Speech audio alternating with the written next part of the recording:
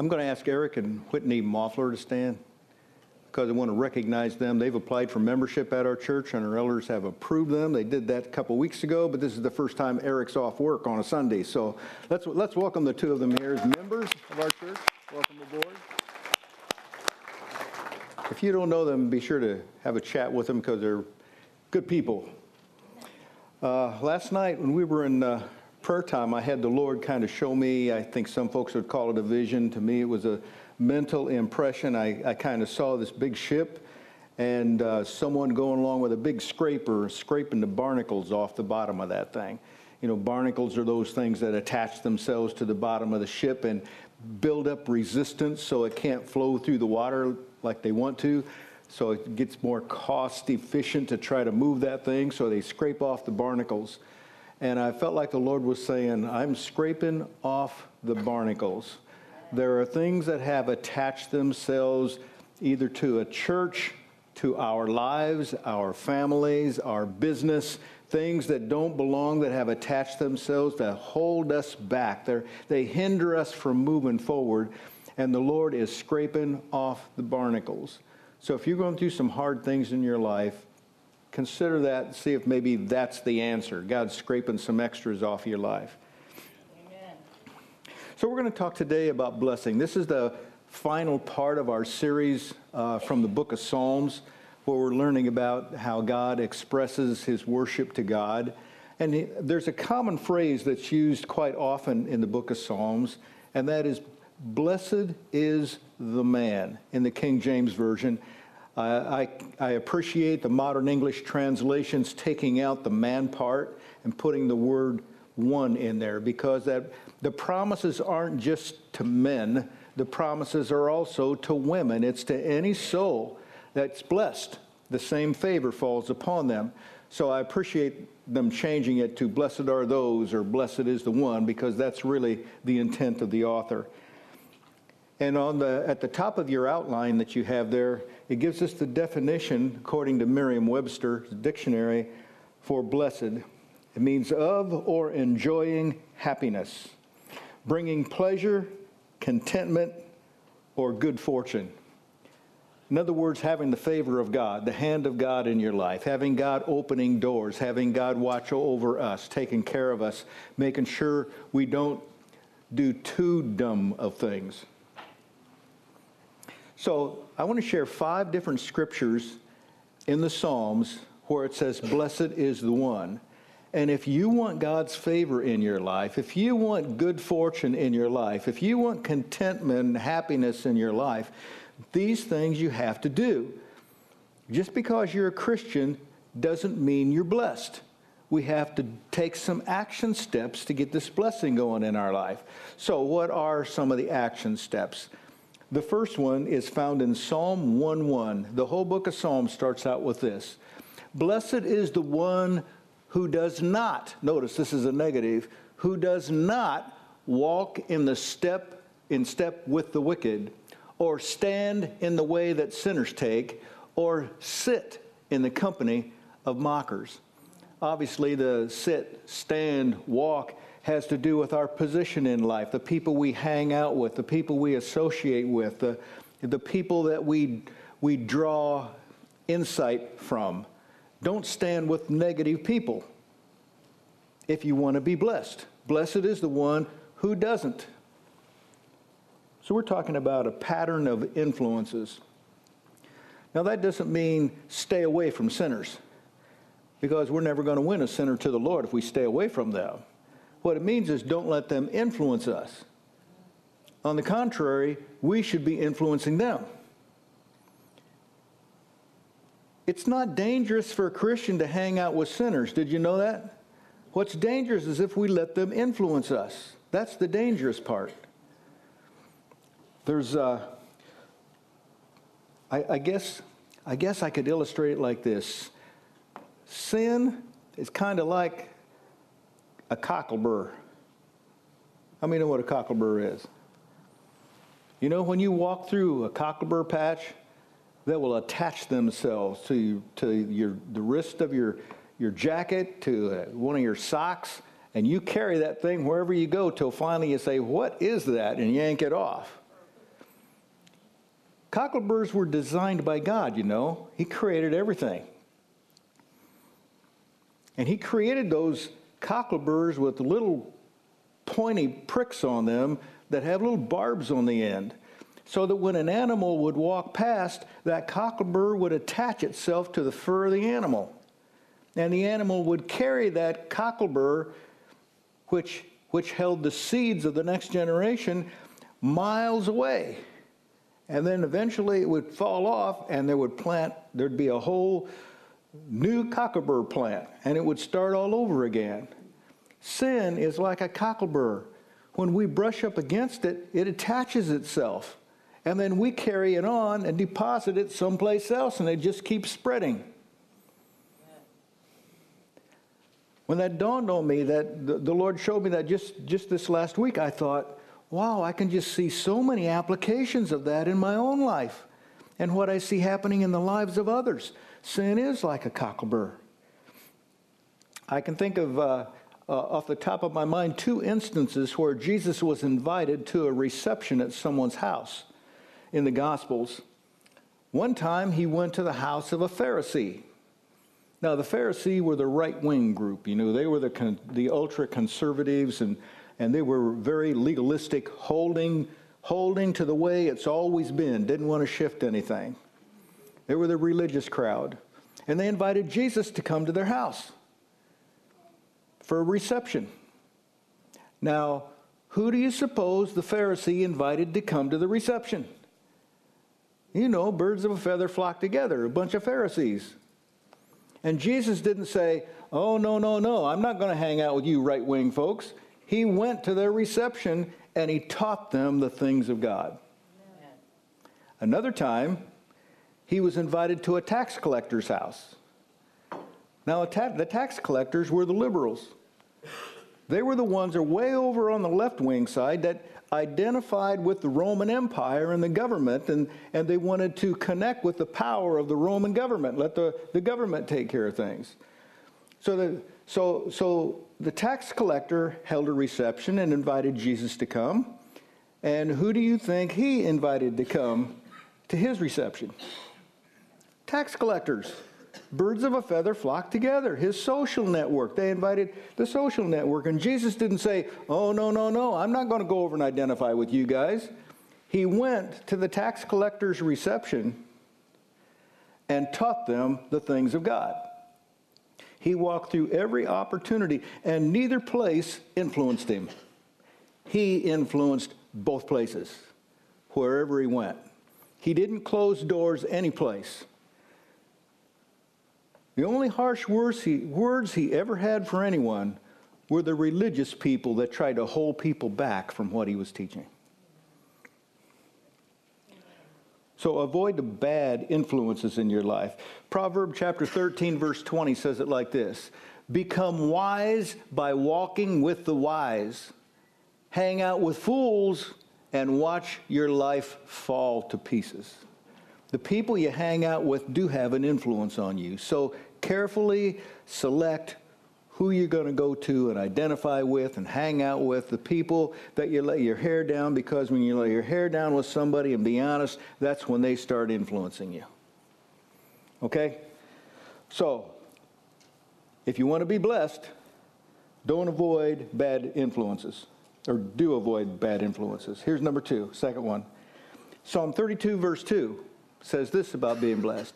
Blessed is the one whose sin the Lord does not count against them, and in whose spirit is no deceit. I like that phrase, the Lord does not hold against them. That's what forgiveness is. So my second point is, blessed are those who abound in forgiveness. Forgiveness is something we can become immersed in, that God forgives everything about me. Amen. Every offense, everything that I've done, even the thoughts spinning through my corrupt mind right now, God doesn't hold it against me. Amen. Shows me favor. How merciful, how gracious. What a wondrous God that is, that would know every secret about us and yet show us favor. In Mark chapter 11, verse 25 in the Living Bible, we read this. But when you are praying, notice the context. When you are praying, when you're having a conversation with God, first forgive anyone you are holding a grudge on against, so that your Father in heaven will forgive you your sins too. That's from the Living Bible. I like the way they describe forgiveness. Holding a grudge against. That's unforgiveness. That's unforgiveness. Forgiveness received, if it's really received, must be forgiveness released. If we're going to receive forgiveness and really receive it and make it part of our life, it's got to be something that's released. So if I'm going to receive forgiveness that God sends my way, if I've really received it, it can be manifested by people seeing me release it for others. I'm not holding a grudge against others. I'm not holding it against them. We, the church, we are messengers of God. We are ambassadors. We represent Him down here. How can we say, my sin's been forgiven, all my sins nailed to the cross, it's all been washed away, but yet we hold an offense against someone else who's done us dirty? Do we really have a grasp of this forgiveness concept? Because we are to be representatives of God on this earth. And the only way some stubborn people can ever see the grace of God is to see it manifested through us. Amen. Easier said than done, but can be done, as Jesus showed us. Releasing grudges, because we are the hands and feet of Jesus. We model Him in the world. All right, here's number 3. Blessed are those who apply the law of reciprocity. Apply the law of reciprocity. In Psalm 41, verse 1, tells us, blessed are those who have regard for the weak. The Lord delivers them in times of trouble. Reciprocity. I have at home a tool called a reciprocal saw. It's called reciprocal because it reciprocates. What goes out comes back. It's got a blade at the end of it that goes out and comes back, and just out, in, out, in, out, in. Reciprocal saw can cut through anything, almost. Pretty handy tool. The law of reciprocity is a pretty handy tool for those of us that want to be blessed. What it means is what I give out is what comes back. Amen. So I've got to keep giving out. I show someone respect, and lo and behold, somebody else comes and shows me respect. That's the way it works. Yes. I give to the Lord's work, and lo and behold, the door opens up and God gives back to me. Once you see that law of reciprocity in action, you start looking for opportunities to sow seed. Because where you sow it, or I should say what you sow, is what's going to come back to you. The Message Bible translates Psalm 41:1. It says, dignify those who are down on their luck. Dignify them. What's the first thing that pops into your mind when you're driving into Walmart or some store and you see somebody standing on the side of the road with a sign wanting you to give them some money? What's the first thought pops in your mind? Get a job. Get a job. That's the first thing pops in our mind. But none of us really know what that person is going through. What's going on in that person on the inside. Dignify those who are down on their luck. Treat them with some respect. Because if you treat them with disrespect, you suppress them and you hold them right where they are. The only way they're ever going to get out of there is if somebody treats them with gives them some self-esteem, treats them with some kind of respect. That's why Jesus had no problem going up to blind beggars and treating them with respect. Going up to demon-possessed maniacs and treating them with respect. God help us to represent Christ on the earth. Apply the law of reciprocity. I've got 4 scriptures real quickly I want to go through with you that talk about this. The first is Matthew 7, verse 12. Jesus said, "In everything, therefore, treat," that's a verb, "treat people the same way you want them to treat you. For this is the law and the prophets." We call this the golden rule. Treat other people the way you want them to treat you. Not the way they just treated you. The way you want them to treat you. You see what we're doing? We're treating other people looking to the future, not looking to the past. Looking to the past says, well, you didn't treat me right, therefore you deserve to have me not treat you right. But no, he's sowing seed. He's looking into the future. Treat them the way you want them to treat you. This is walking by faith. The world's way is to give them what they deserve. The faith way is to give them what they need, because we represent God on this earth. Here's the second thing I want us to see. Psalm 126, verse 5 says, "Those who sow in tears shall reap in joy." Here's the word picture here. A farmer who lives off the land goes out into his field, and usually back in the day they didn't have very large fields, and they would plant their crop, and they would have to wait all summer long because what they just sowed has disappeared. They put it in the ground, it's rotted, it's died, and they have to wait all summer long. And in the fall, it's grown, they go out and they harvest. They harvest with joy. They put it in the barn. They eat away at it all winter long.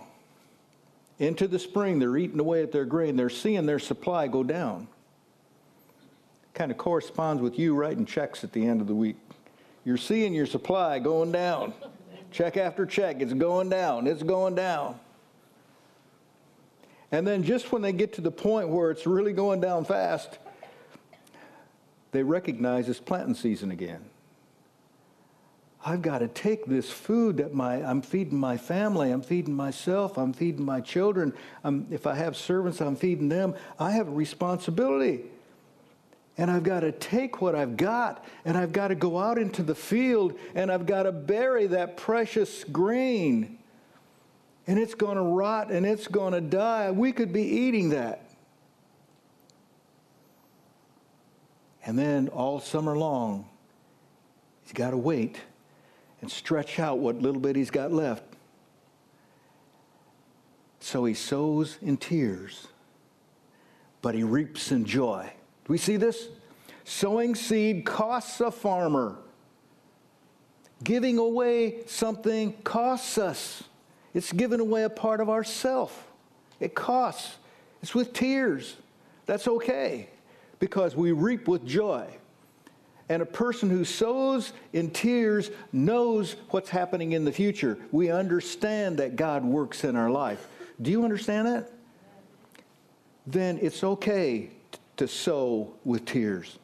It's okay to give sacrificially. It's okay to make an investment that takes a lot of faith. It's okay to do it even with tears. But our faith tells us a reward is coming back. Here's the third scripture about the law of reciprocity. Ephesians chapter 6, verse 8.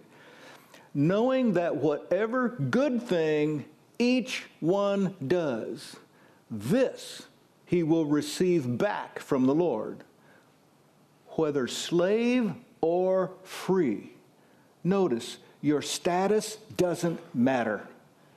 Whether you're a slave or whether you're free, whether you're in debt or debt-free, whether you got a job or just lost a job, it doesn't make any difference what your status is. The spiritual principle works. If you sow, you'll reap a harvest. But we've got to do the sowing first. And notice it says whatever good thing each one does. It's individual. We're not talking about the good thing the church does together when we come together, but what you do individually. God's watching you as an individual. He's got his eye on me. He's got his eye on you because he loves us. He's got a plan. It's a spiritual return. It's not a natural return. So the rich man can give $10,000, big sacrifice, and he get a return. But the poor man can give $1, which is a big sacrifice for him, and get a return. Because it's a spiritual investment that each one makes.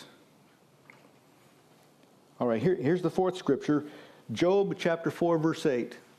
Job says, as I have observed, those who plow evil and those who sow trouble reap it. This is a negative return. You know, weeds grow just as good as crops. If you sow weeds, they're going to grow. They're going to flourish. If you sow beans, corns, and carrots, they're going to grow and flourish. So what's the seed you're sowing?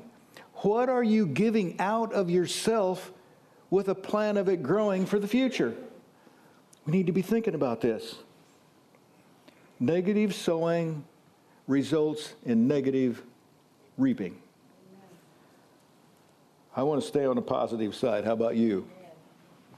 Okay, here's the fourth thing about being blessed. If you want to be blessed in your life, pay attention to this. In Psalm 84, verse 5, blessed are those whose strength is in you, whose hearts are set on pilgrimage. Pilgrimage. I know Muslims do a pilgrimage. So I looked that word up. I wanted to know, what are you talking about? We're on where our hearts are set on a pilgrimage. What does that mean? I looked that up, and it literally means a journey. A highway to Zion, it's translated in one version. A highway to Zion. It's a pathway. We're on a journey. We're not where we want to be. Is there anybody here that is right where you want to be in life? You don't want any more? You got the full load of blessing. You just can't take any more? Not me. Where do we want to go in life? What journey are we on? I went to the funeral of a friend on Friday, fellow pastor, younger than me. And he had several people get up and share his life story. And I learned things I didn't know. I'd seen him since he was a pastor. That's when I got to meet him, and we had this relationship. But it was interesting to hear the story of how he got to where he was. They said he had 13 careers before he finally decided to turn his life over to the Lord and go that way. That's a lot of shifting. That's a lot of moving. That's a lot of starting and starting over and starting over. 13. And as I listened to all those people honor my friend, I got to thinking, what are people going to say about me? Because, I'm on the downside now. I realize that. And I realize I'm sowing seed now that I got a limited time for it to bring produce. I mean, what seeds I sowed 20 years ago, I'm enjoying the fruit of that now, but I don't have 20 years to go, probably not. So I have to reflect on my own life, and I have to say, what am I doing with my life? And not only what do I want people to say about what I did with my life, but what do I want God to say about what I did with my life? John 18, verse 36. It says, Jesus answered, my kingdom is not of this world. If my kingdom were of this world, then my servants would be fighting so that I'd not be handed over to the Jews. But as it is, my kingdom is not of this realm. His kingdom, the kingdom of God, is not of this world. It doesn't work like economists say it's supposed to work. God works the way he wants to work. And he surprises us with the way he works if we'll give him a chance. The journey is spiritual, and God is changing our hearts. This is how he changes the world, by changing multiple hearts. And God's at work changing my heart all the time. Sometimes I don't like it, but he's trying to change my heart. I remember as a kid, my dad, as a trade, was a mail carrier. Walked 13 miles every day, 6 days a week, Monday through Saturday, rain or shine, winter or summer. Every day was the same thing for him, 13-mile walk to deliver mail. And he had this big bag he would put over his shoulder. Now, today they have a nice light nylon bag they carry around, but my dad had one of these big leather bags. I remember as a kid, it was so heavy, I couldn't lift it off the floor. He'd put that on his shoulder, and he'd fill it up with mail first thing in the morning. He'd head out on his journey, delivering mail from home to home to home. So far down, he'd run out of mail, and he'd stop at one of those green boxes they have, and he'd load his bag up again and head out again. When that got empty, he'd stop at a third box, load that up, deliver mail all day long. Years later, I remember noticing my dad had one shoulder higher than the other. And I asked my mom, why is Dad's shoulder higher than the other one? Because I thought maybe it was a curvature of the back thing or something. And I asked her, and she said, well, that's from all those years carrying that big, heavy letter bag. His body had adjusted, and his shoulder was just higher than the other one. And I got to thinking about that. That's like us. If we set habits for ourselves, if we make our minds up how we're going to live our life, if we discipline ourselves to do things the way God wants us to do them, it becomes a habit, and we adjust to that way. So what are the habits and the things that you have adjusted to? I've got an A, B, and a C here on how God is trying to grow us. The A, he's trying to grow our capacity for compassion. Compassion is to have empathy and to care about someone else's problems, someone else's situation, so that I can be part of the redemption rescue process in their life. I have to feel for it first, have to have compassion. B, God's growing my network of supporters. You are my network of supporters. Did you know that? I've got another network of supporters going to get here about 10:30. And then I've got a network of supporters that don't even come to our church, like the pastor friend of mine that passed away Friday, or had the funeral Friday. You should be developing a network of people who support you, encourage you, pray for you, advise you, and you do the same in response to them. And the C, God is growing our understanding of God's grace. I understood God's grace when I experienced it. I understood that. But every time I see God's grace at work in someone else's life, my appreciation of grace, the grace of God, goes a little deeper. Every time I see someone's life, someone who really, really boogered up their life, really made a mess of things, and then I see God pick them up out of their pit of despair and give them purpose and give them something to live for, it excites me to see God still doing that. I appreciate the grace of God and my understanding of it, and he's trying to grow our understanding of it. Okay, my time's slipping away. Here's number 5. It's found in Psalm 94, verse 12. Blessed is the one you discipline, Lord, the one you teach from your law. And I think the term law, although it originally meant the Mosaic law, I think it has to do with his word. With his word. Blessed are those who accept godly instruction, who accept it, who will let God speak the tough things, who will let God reveal himself to us.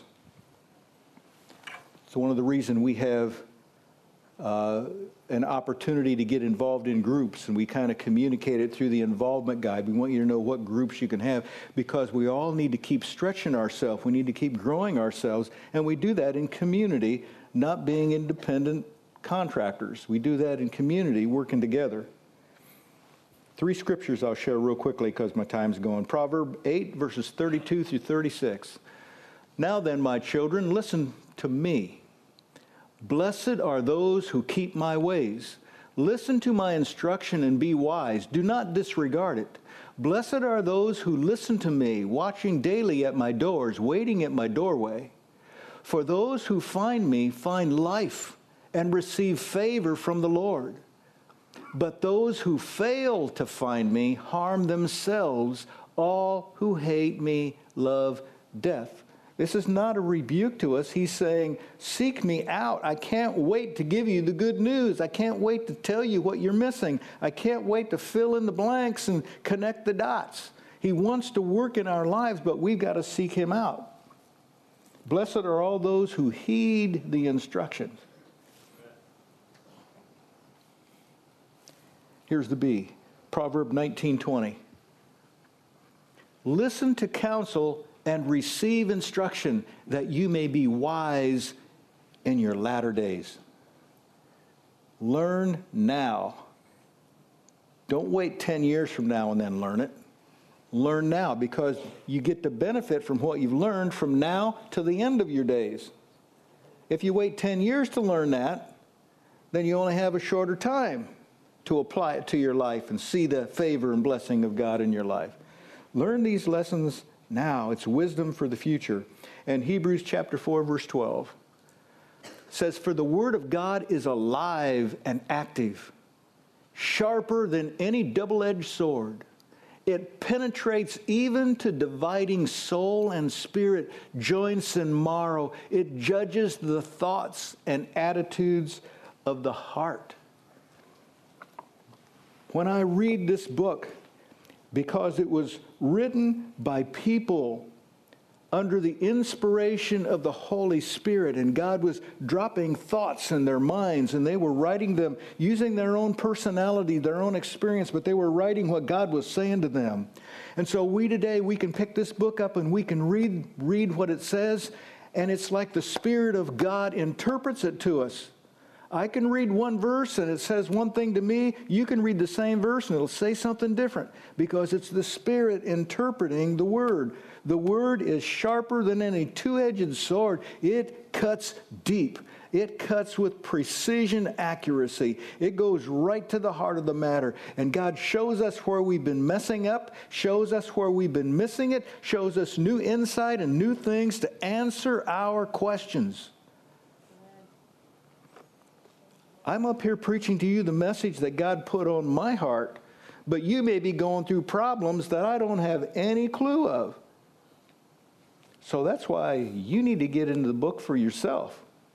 I can give you a generic message, but you're the one who's going to have to get into the Word and let the sword of the Spirit cut deep down into your life, able to separate between soul and spirit. Who can do that?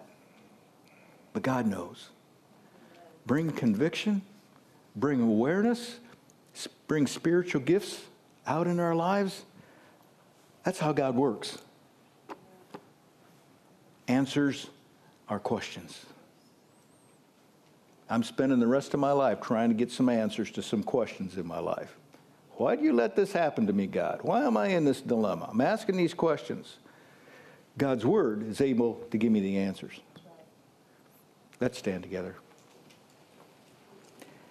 And as you do so, I want us all to think. I want us to think about something you're going through. Some situation may have to do with a relationship or health or your business. Some problem. Maybe it's somebody you just care about going through some real dilemma.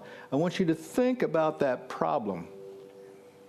You don't know how to fix it, but you know God does. So you need God to speak to you.